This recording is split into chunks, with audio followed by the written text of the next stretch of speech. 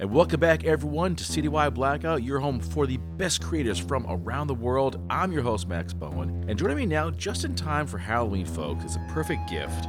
Ian Rogers joins us to talk about his recently released Every House is Haunted. This is a collection of 22 rather mind-bending horror stories. I've just got started reading this thing. The first story is terrifying, and I love it. Ian, welcome to the show. It is so cool to have you here. Thank you very much for having me. All right. Now, there's so much to dive into here, but I want to start with the big news, okay? The really, really big news that one of your stories is coming to Netflix pretty soon, because this was recently announced that the book was optioned by Sam fucking Raimi. And your story, The House on Ashley Avenue, is currently in development at Netflix. Script by Jason Pagan and Andrew Dushman. I apologize if I screw the names up. I really apologize. And directed by Corin Hardy, who helmed The Nun and Gangs of London. Mm-hmm. Jeez, you can't go wrong with this situation, sir. Yeah, he also, his directorial debut is actually a horror movie. It's almost like a modern fairy tale called The Hollow, and it's worth tracking down if you haven't seen it. Perfect for the Halloween season. It's kind of like a woodsy, supernatural fairy tale thing with practical special effects. Strongly recommend checking it out. Oh my god. What was your reaction when you got this news that one of your stories was now optioned for a film on Netflix? Well, I got to tell you that you're the first person who has actually referred to it as we do around our house here, which is Sam fucking Raimi. Like, that's actually what we say here. You So have to say like that. whenever I'm down about my career or there's ups and downs, because even when you've got a Netflix deal, I mean, it's not a golden ticket. You still have to work, and that's not a problem for me. I love to work, but everyone thinks it's easy. Everyone's rolling out the red carpet, and it's not. So there's still ups and downs. But I tell you, whenever I get down, my wife is there to remind me and say, you know what? Sam fucking Raimi knows who you are. He is a fan of your work. You have a signed Evil Dead poster hanging on your office wall. It's actually right behind me. That says, he's excited to be working with you on your excellent book. Like, those are his words. So it's kind of weird that, I mean, you want to find out, like, the struggling artiste or the depressed artiste, is that you can still feel upset even though you've got that stuff going for you. But that's just the very nature. I'm not ungrateful, but it's a hard gig. It doesn't matter what you're doing in the creative arts, that you still have your ups and downs. There's no such thing as a free lunch, right? So that's my long way of saying that I'm still really, really excited. But at the same time, I don't rest on my laurels. I'm still working like a dog, trying to get my stuff out there, still writing like crazy. But I can tell you, without hyperbole, that, being able to have Raimi produce this movie and be able to have him call him a fan of my work is a dream come true. I mean, I grew up on horror movies. My parents really didn't believe in censoring us as kids within reason. We were allowed to watch more or less anything that we wanted. And I mean, the rule in our house was, as far as horror movies go, you can watch whatever you want, but if the moment you have a nightmare, you're cut off, was basically the rule. So which is fair. You don't want to freak the kids out. But I think because we knew it wasn't real, because it was presented in that way, there wasn't a lot of stuff that really bothered my sister and I, until we watched the original Evil Dead, which if you've seen it, it's an indie film. I think, like, even Raimi was like 21 when he made it. So it almost looks like a found footage film. It felt very real to us. So that was like one of the very few movies. It's the only one in my memory that I can recall as having to turn off halfway through and finish watching the following morning by the bright light of day.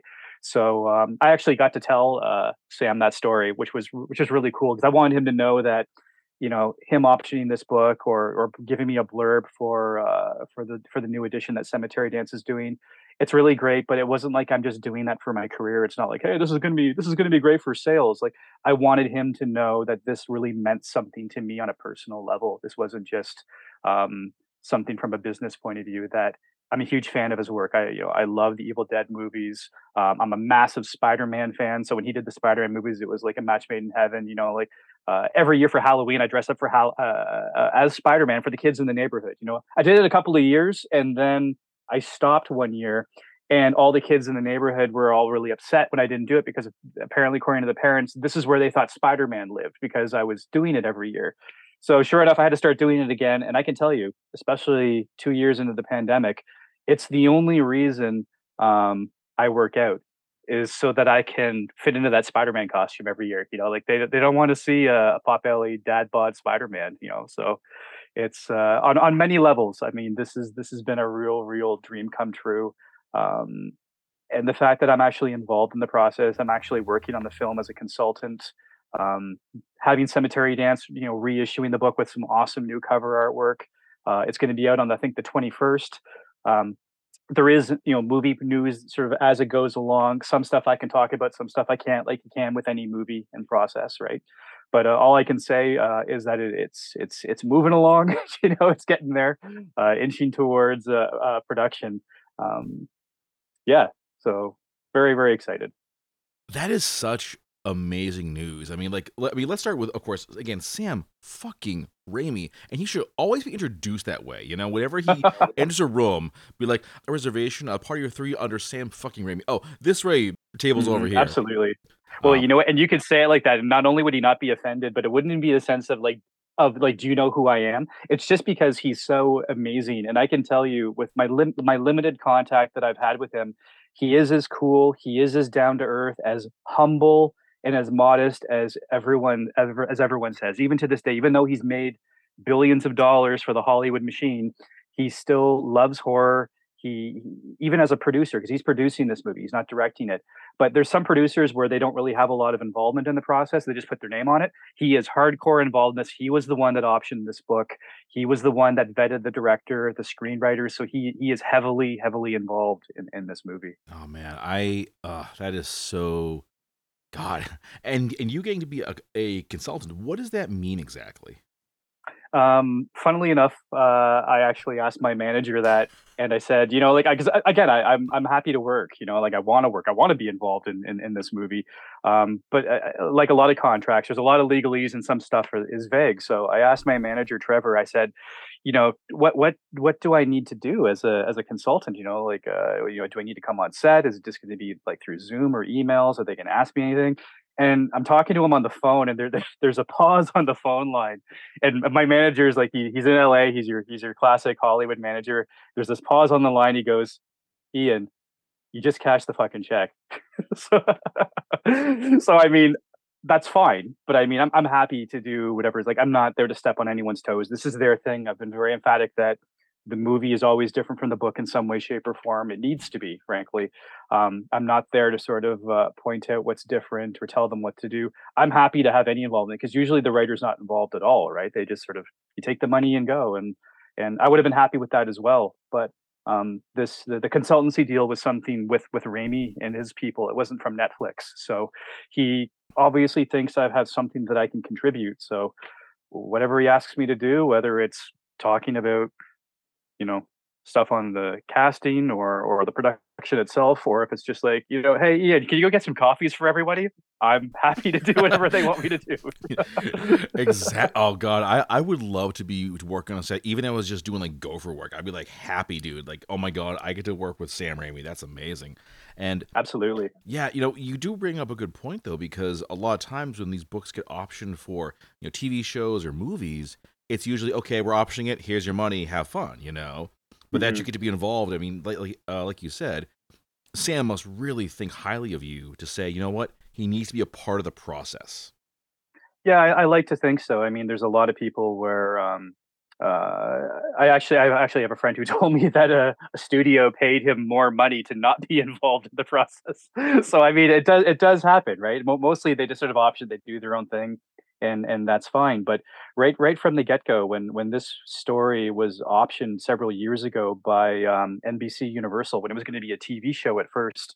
Um, Again, they wanted me to be involved. It was all done through a producer, Roy Lee, who's a phenomenal producer. He's basically responsible for all of the American remakes of the Japanese horror movies, like The Ring, The Grudge, Wow. The Lake House. Not just horror movies, like The Lake House, the Keanu Reeves movie, The Departed, the Scorsese movie. Ooh, Like yeah. he's responsible for all of those. Like he's a really nice guy, and he has been such a big champion of my work. So when we met 10 years ago, actually, it was 10 years ago last month, we met in Toronto. He was in town because he was producing the remake of Poltergeist.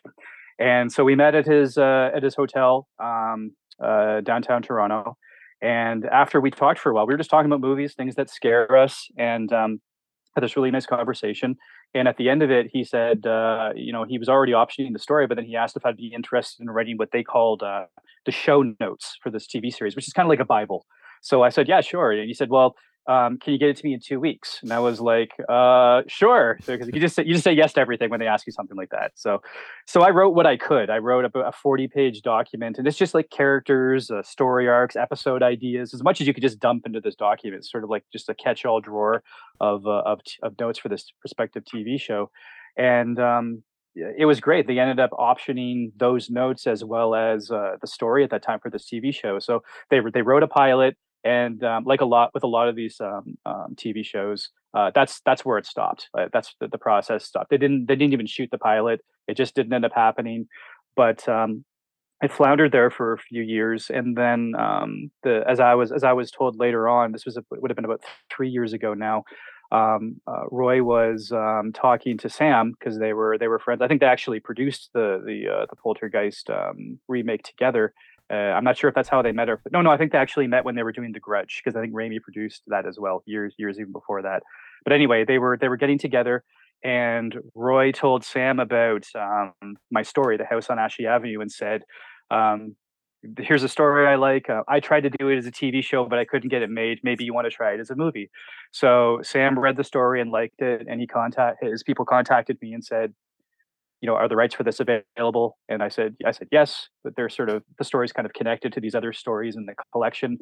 So he said, "Okay, we'll send me the collection." So I sent him the whole book, Every House is Haunted, and his people just got back to me and they said, "Okay, well, we'll just take the whole thing." So I was like, "Hey, that's great." And then they made the consultancy deal with me around the same time. So this story has had a real journey from when I first wrote it, like 15, almost 20 years ago, to it being appearing in the collection. It was picked up for Best Horror of the Year by Ellen Datlow. She recommended it to Roy Lee because she knew Roy Lee. Roy Lee contacted me. They tried to do the TV show. It didn't work. Years later, he told Raimi about it. Raimi contacted me, and now here we are. Man, man, man. Well, and the whole point of that is that you can't predict any of it. When like that's the best thing when you hear these kinds of stories, there's really nothing that you can do. It's certainly nothing that you could replicate. So if someone was recommending to me like, "Oh, what could I do to get my story made?" It's like the only thing that you have control over is writing the best story that you possibly can and trying to get it out to as broad an audience as possible. So that's all you can do. It's the rest is like luck, timing, the fates, whatever you want to call it. So instead of trying to get really fixated on getting your work in front of these people and can I send this to you? Can I just you? Just focus on writing a really good story and then getting it published. That's all you can do. I think anything else you'll go crazy trying to control the uncontrollable, essentially. Oh, absolutely. Absolutely. I'm actually curious. This is entirely like a hypothetical game we're playing here. No bearing on the actual film. This is no spoilers. This is no releases. We're not giving insider info, folks. Okay, we ain't gonna do that here. But who would be your ideal cast for this thing? Can we talk about that? Because they've already been throwing around names, it's really hard to, which I obviously can't say anything about because it's not Yes. like people have actually been approached or anything, as far as I know. But there's definitely been names that have been thrown around. So I'm obviously it's hard for me because those are the people that I would be thinking of right now. Now I have Okay. to think of someone completely different. who is If for who no is other not your first if for no choice? other reason, just to throw off any Right. people that I don't want Raimi go people coming back to me and say we heard this podcast. You're not supposed to say anything about that stuff. Um, Oh my yeah, you god. know what? The two primary characters in these stories, because there's a series of them. House on Ashley Avenue is just the first one, but the two primary characters are an older insurance investigator named Charles, and a younger sort of late teens, early 20s female psychic named Sally. So when I first envisioned, actually this is perfect. When I first envisioned it as a TV series, the way I was describing the characters in my show notes in the series Bible was I didn't want for the older guy, I didn't want anyone who looked too pretty Hollywood wise. I wanted someone who looked a bit like a hound dog, a bit sort of weathered. So my only notes for it, again, I don't have any control over casting, but when you're writing these notes, you're trying to create an image in their mind, right? So like I have no say over casting, but it's like, hey, this is how I picture him. So for the older investigator character, I said like I love Liam Neeson, but I said I picture him being more of a char of a what's his name, Rutger Hauer, sort of a, like an older, like he's not bad looking. Don't get me wrong, but I feel like more Rutger Hauer, less Liam Neeson. If you're gonna go for that older kind of a bit weathered, like not too urbane, but he looks like he's been through some stuff. Um, and for the younger character, it was hard because I mean, there's so many great young actors coming up and coming right now. Um, I think the safe one for me to say, and it's going to be a total cop out because everyone knows how fabulous she is, but I'd say Florence Pugh for the Sally character, just because she has such a range. I mean, she's someone who, I mean, forget about her whole body work. Just look at her in Midsummer and watch her emotional range, where she goes from this to that to this, where it's like an actor's studio in one movie, right? So, um, yeah, those would be my picks, I would say. And I realize Rutger Hauer is no longer with us, but it's dream casting, Exactly. This is entirely. This is just a game. It's a fun little game. Mhm. Actually, what I was thinking, given your description, was the late Jerry Orbach would be perfect for that. I Oh think yeah, because he had yes, that and I hound was dog look to him. right, absolutely. Like Jerry Jorabok was great, and maybe the reason you're thinking it was the same reason I am is because I've been seeing him popping up in tweets with Angela Lansbury, who just passed away, Oh and yeah. stuff that they did together. I think they were both in Beauty and the Beast, so it was like, right, Jerry Orbach, I love him. He's great. Yeah. Exactly. Oh man. Yeah. Wow. All right. You know what? I feel like we could kind of like just nerd out on Sam Marie and Netflix for this entire episode. I do want to ask though, is this like, do you feel like this is a career peak for you getting to do this? You know what? It's funny. Like it is and it isn't. I wrote a fairly lengthy essay last year. I don't blog much anymore because no one really blogs much anymore. Social media kind of killed blogs, right? Because you can sort of give the information on these networks now. So why would you have to go to 20 different blogs every day to catch up with people? So I wrote this article for my website last year, and it was basically describing about my experience for the first little while when the Netflix news dropped, because of course it was everywhere, and it was suddenly um, I'm making this movie with Raimi and Netflix. There was a big bidding war for it. They decided to go with Netflix. It's a huge opportunity. Everyone was celebrating, obviously within reason. I'm very excited, but at the same time, it wasn't like I had all these, publishers reaching out to me and saying, "Hey, are you shopping around any novels? I'd love to see them." Or editors saying, "Hey, we want to invite you to this invite only anthology." There was actually nothing. So that was a little I wouldn't even say upsetting, but it was just a little surprising when you see other people who seem to get a lot more for a lot less, I guess. And again, it wasn't really bitter because I'd never really see myself as in competition with other writers. I think there's plenty of room at the table for everyone. We're all doing different things. I just want to do the best work that I can. I'm really excited about my work. I don't want to get fixated on what other people are doing or whether or not it's better than mine. It's it can just lead you down this path of bitterness, and then you become paranoid, and everything suddenly becomes a conspiracy about why your work isn't selling. I just don't want to be that way. It's not who I am as a person.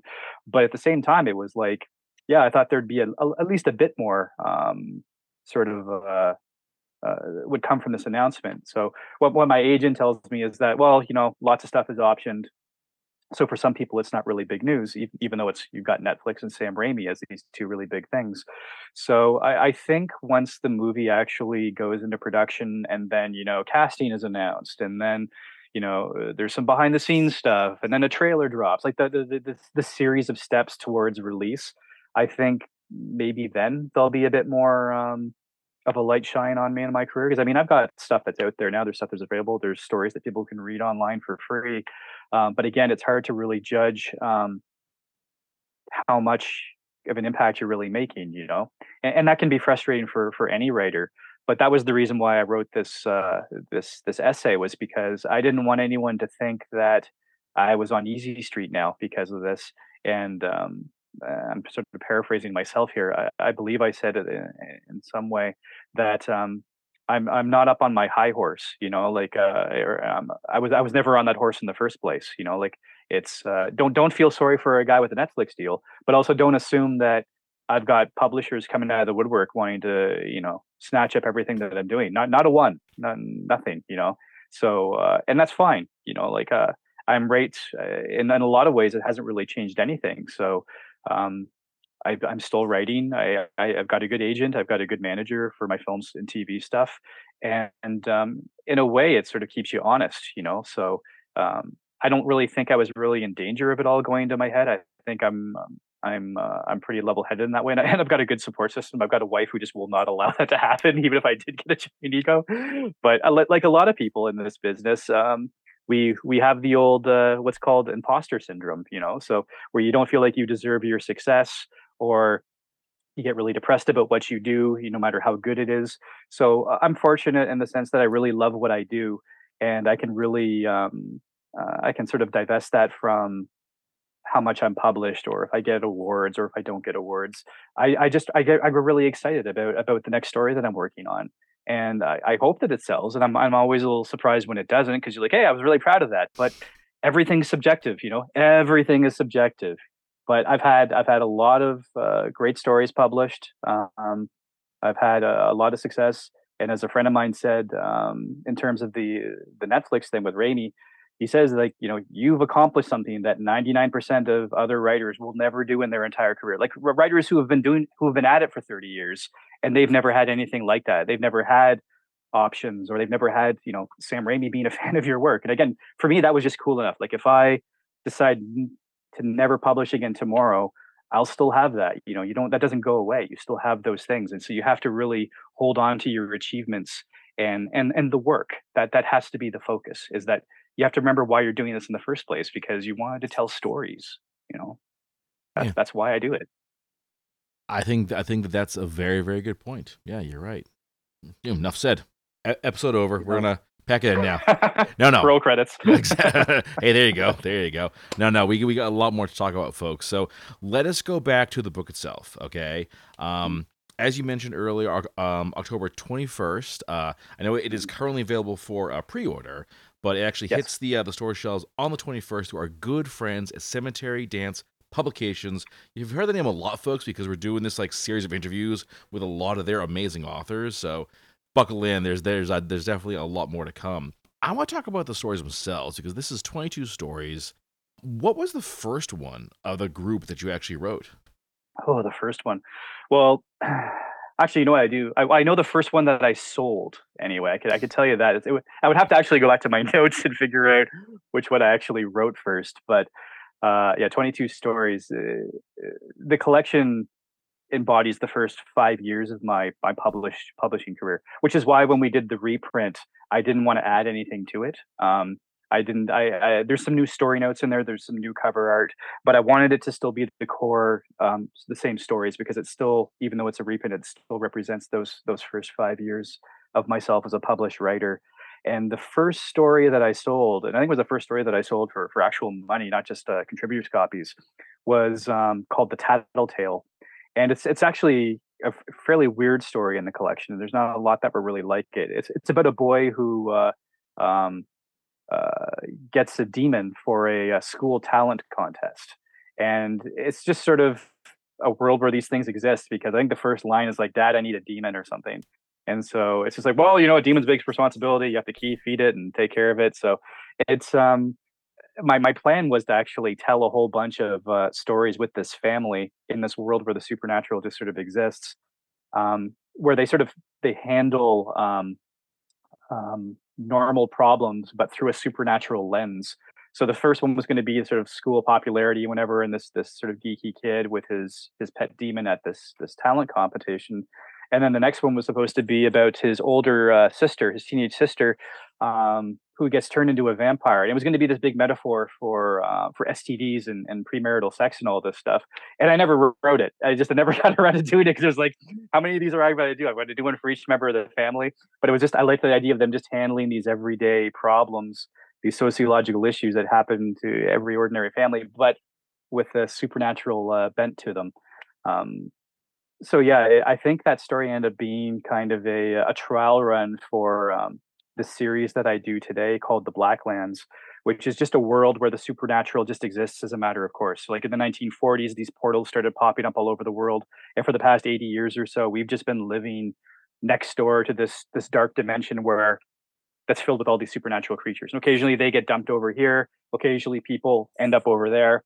But it's just like, what would the everyday world be like if these things just existed? How would it affect, politics? How would it affect one of the recurring characters that I write about in this world is a guy named Jerry Baldwin, and he sells haunted houses for a living. Because in a world where ghosts exist and haunted houses exist, someone's got to sell them, right? So it's again, it's just I was trying to be really pragmatic with the series, and still, of course, still tell interesting and fun stories. But it was just like, yeah, what if we just woke up and it's just like, and the supernatural existed? Kids learn about it in school. Like it's you're not gonna probably bump into a vampire when you take your dog out for a walk. Like they're not. It's still fairly rare, but it could happen, right? Like, it's just you can't tell your kids anymore that monsters don't exist to sort of make them feel better. It's like, no, no, they do exist, and you're gonna learn about it when you're older and old enough in school. Like in grade 7 or grade 8, they start learning about the Blacklands or something. It's in the history books. So, yeah, I mean, the Tattletale, this first story, perhaps ironically, was sort of laying the groundwork for me, where it was like I like sort of taking the supernatural, and doing your own little spin with it. And I think, I mean, like a lot of people, I was inspired by Stephen King. He's the elephant in the room, right? How can you not be inspired by him? Because he's everywhere. And one of the things I really admired about him, one of the things I've always admired about him, and I'm trying to do in my own fiction, is just taking everyday people or everyday situations and you just tweak them with the supernatural, So because that's what makes it terrifying. What makes it terrifying is what makes it relatable. You know, that's the reason why his characters are as memorable as his monsters, because he makes them believable. And if you believe the people, you'll believe what happens to them, even if it's vampires or a killer clown in the sewer. It's it's drawing those connections to people, and you're just reeling them in, and they don't even know they're being reeled in. It's like, hey, I know this guy. He's got a phone, and he's texting someone like, yeah, I do that every day. Everyone does it every day. And then suddenly you like again you tweak them, and you're like, oh, I wasn't following this trail. It was a fishing line, and he was reeling me in. It's just it's deceptive that way, and I think those are the best stories. Is you're being reeled in, and you don't even realize it. Any of these stories particularly reel you in? Like, are there any that really just like still catch you even after all this time? Whew. There's only let me put it this way, like, because let's go back to imposter syndrome. The minute you ask me that question, what I hear is, are there any that I'm actually ashamed of?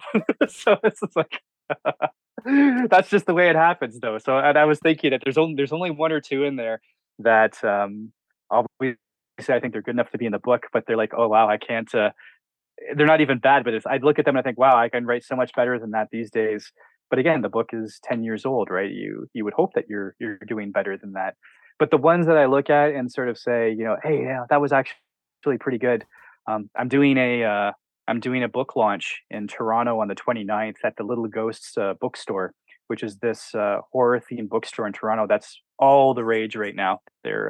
Everyone loves a themed bookstore, and we're horror people, so we like horror themed bookstores. And I am so looking forward to finally checking out this store and seeing it. And so in preparation for it, I was looking at some stuff I was going to read from Every House is Haunted. So I was looking at the opening of the story that closes the collection, The Candle. And the reason I was looking at it is because it's a story that I've read a few times at events. Um, it's fairly short, so I can usually get through it all in about 50 minutes. And it's just really, really quietly spooky. I can't even really tell you why without spoiling it. But the setup is just a couple lying in bed trying to figure out if one of them remembered to blow out the candle in the other room. And it was inspired by the first floor of a house that my wife and I rented when we first moved to the city where we live now, Peterborough. And all the couple's not really us; it's an older couple, um, in their 60s. But all the details are us, the town, the house, and everything. And so it was a nice lens into relationships and getting old, or older anyway, and even more than that, getting older with someone else, getting older with a partner, with a spouse. So I think if there was a story of mine that I would hope would survive for a long time. If you have to pick one piece, I would say it's The Candle. Um, Whereas something like The House on Ashley Avenue, again, a story that I've got a lot of mileage out of. It was a finalist for the Shirley Jackson Award. It was in Best New Horror of the Year. Um, it was in, it was obviously option for television. Now Raimi's doing it for as film. That one is again, it's the sort of supernatural investigators. There's a bit of a mythology there. It's sort of the opposite of the Candle, where the Candle's like a one shot. It's just a simple setup. It's just done for this one sort of effect. Whereas the House on Ashley Avenue is is like world building. It's about characters. It's about a whole universe that I'm trying to develop with these stories that I'm still doing to this day. So you mentioned before that this book is 10 years old and that it's being reprinted through a Cemetery Dance, but no changes. Why not? Why not make some updates, tweak some things, make some improvements? I think, and I do. The funny thing is, I do like when those was sort of a collection is re-released and they add some new stuff. I always think of these extra or these expanded editions as kind of like those special edition DVDs you can get with all the features on them, like deleted scenes and alternate endings, and I love that stuff. So there was a temptation to enhance it, but I think for two reasons. One, because this book was my first book, and I really wanted it to represent what my first book was, which was again my first 5 years in publishing. And secondly, the stories that I would have been really tempted to include in it would have been sort of like the sequels to the House on Ashley Avenue. There's one called Go Fish that you can actually read for free on Tor.com, and it's the second story with these characters. Um, and I kind of have plans for those stories. I didn't want to. I wouldn't even contaminate's not the right word. I didn't want to confuse Every House is Haunted by putting that story in there. It's there's a natural expansion of this in another book. These stories need to be in a second book, a second collection, or whatever. It would have felt like a little cheap to me in a way. Like buy the book again so you can get one extra story or two extra stories. And again, there's nothing wrong with that because again, I'm offering no extra stories in this. But again, I really wanted to be upfront about that, and I've been very upfront that this is a reprint. Um, but the book had been out of print for a few years. The movie is coming, so there is a certain demand for it. Um, the new cover artwork by Ben Baldwin is fantastic, and that's why I wrote the new show notes. I did want to include something extra, but I think that was the main reason. I didn't want to mess with it too much. Hmm. This isn't like a maybe if I was George Lucas, I'd go back and I'd put in like a digitally altered Jabba the Hutt into Every House is Haunted. Like it's like I don't know why I did that. Like Jabba the Hutt's not in this. I'm gonna get sued because I actually don't own the character. But what the hell? He's in there. Every house is Jabba. So I'm guessing not a fan of the re-release. You know what? It was, I think, like a lot of people, I was really impressed with the technology to a certain degree. Some of it didn't look even great, even back in, I think, was it 99 or 97 when he Yeah. released the special editions. And I'm a Star Wars fan, so I love all the extra stuff. I love deleted scenes. So as artifacts, I think that it was neat. I loved the technology as it was growing. But I also didn't think that it really was necessary. I think in retrospect, I mean, some of them are quite awful, whereas other Mm. things are like, yeah, I guess that's fine, but it wasn't really necessary. I think that you could have just left them as deleted scenes, and I would have been interested in watching them as such. But I mean, obviously, the films didn't need them for them to succeed in their original theatrical runs. So, Hmm. but that's George's thing. Like I respect the fact that they're his movies and he wants to do what he wants. He's the artist. He gets to make that choice. But as the consumer, I also get to have my opinion, and I say, yeah, this didn't really do it for me. All right, let's talk about some of the stories themselves. So we have a double murder that draws the attention of an insurance company with an interest in the paranormal. A honeymoon cabin with an unspeakable appetite finally meets its match. A suburban home is transformed into the hunting ground for a new breed of spider. No, thank you. Never. No. No. And a nightmarish jazz club at the crossroads of reality and host those who can break a deal with the devil for a price. These are some really cool ideas, and I'm sure you get this question a lot, but I am curious as to where the ideas come from. Well, because it was a hard no for you on the spider. I'll touch on that one because I am also hard no on spiders. I'm an arachnophobe, and but I can tell you, it's like I think maybe when you work in horror, whether it's film or writing or whatever, you're sort of drawn to it. It's sort of like a love hate relationship. So for me, I mean, perfect example. Talking about arachnophobia, talk about the film Arachnophobia. I went to the theater twice, and saw it. And again, I was terrified on the big screen, man. I mean, it's not just spiders. There's spiders on the big screen. That spider is big enough as it is. But again, it was just one of these things where I'm absolutely terrified about it. Therefore, I should write about it. And it would be really neat and tidy to say that I'm exercising my demons or I'm confronting my fears. I am not doing any of that. I just write the stuff that scares me. I figure if it scares me, it's going to scare someone else. That's as deep as I get on that subject matter. But I mean, for me, it's it's always trying to find another turn of the guard, So the spider and the story in the book, Charlotte's Frequency. I like literary reference as much as anyone, and I'm a big fan of Charlotte's Web, the book and the animated film. So I want to do a bit of a nod to that because I hadn't really seen that too much from a horror point of view. So it's almost like a certain respect for the spider as an adversary and as a as a monster of literature and film because yeah, they're just I find them kind of alien and almost terrifying. They're just not like any other arachnid or insect on the planet. There's just something a little freaky about them that I've always found absolutely terrifying. And then a story like the Jazz Club one, Relax Best, it's called. That's it's a story that features a private investigator character, and a lot like the Tattletale.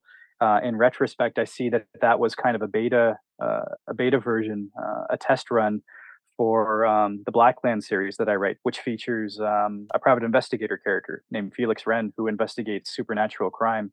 And I love those kinds of characters. I love a good detective story. I love supernatural, and I really want to do a series that owed as much to detective fiction as it did to horror stuff because I'm a big fan of Clive Barker's Harry D'Amour stories. Um, and then you got people like Jim Butcher who does the Dresden Files, but I really really wanted to lean into the detective side of the thing too because I'm just a big a fan of Dashiell Hammett, the Continental Op, or Raymond Chandler, Philip Marlowe, the classic detectives. I mean, the one for me, like my favorite of all was Ross McDonald's Lou Archer stories. He was the first one to give the private investigator character an emotional depth. Before that, they were kind of just ciphers. They were just stuff that you know things were happening to people in the stories.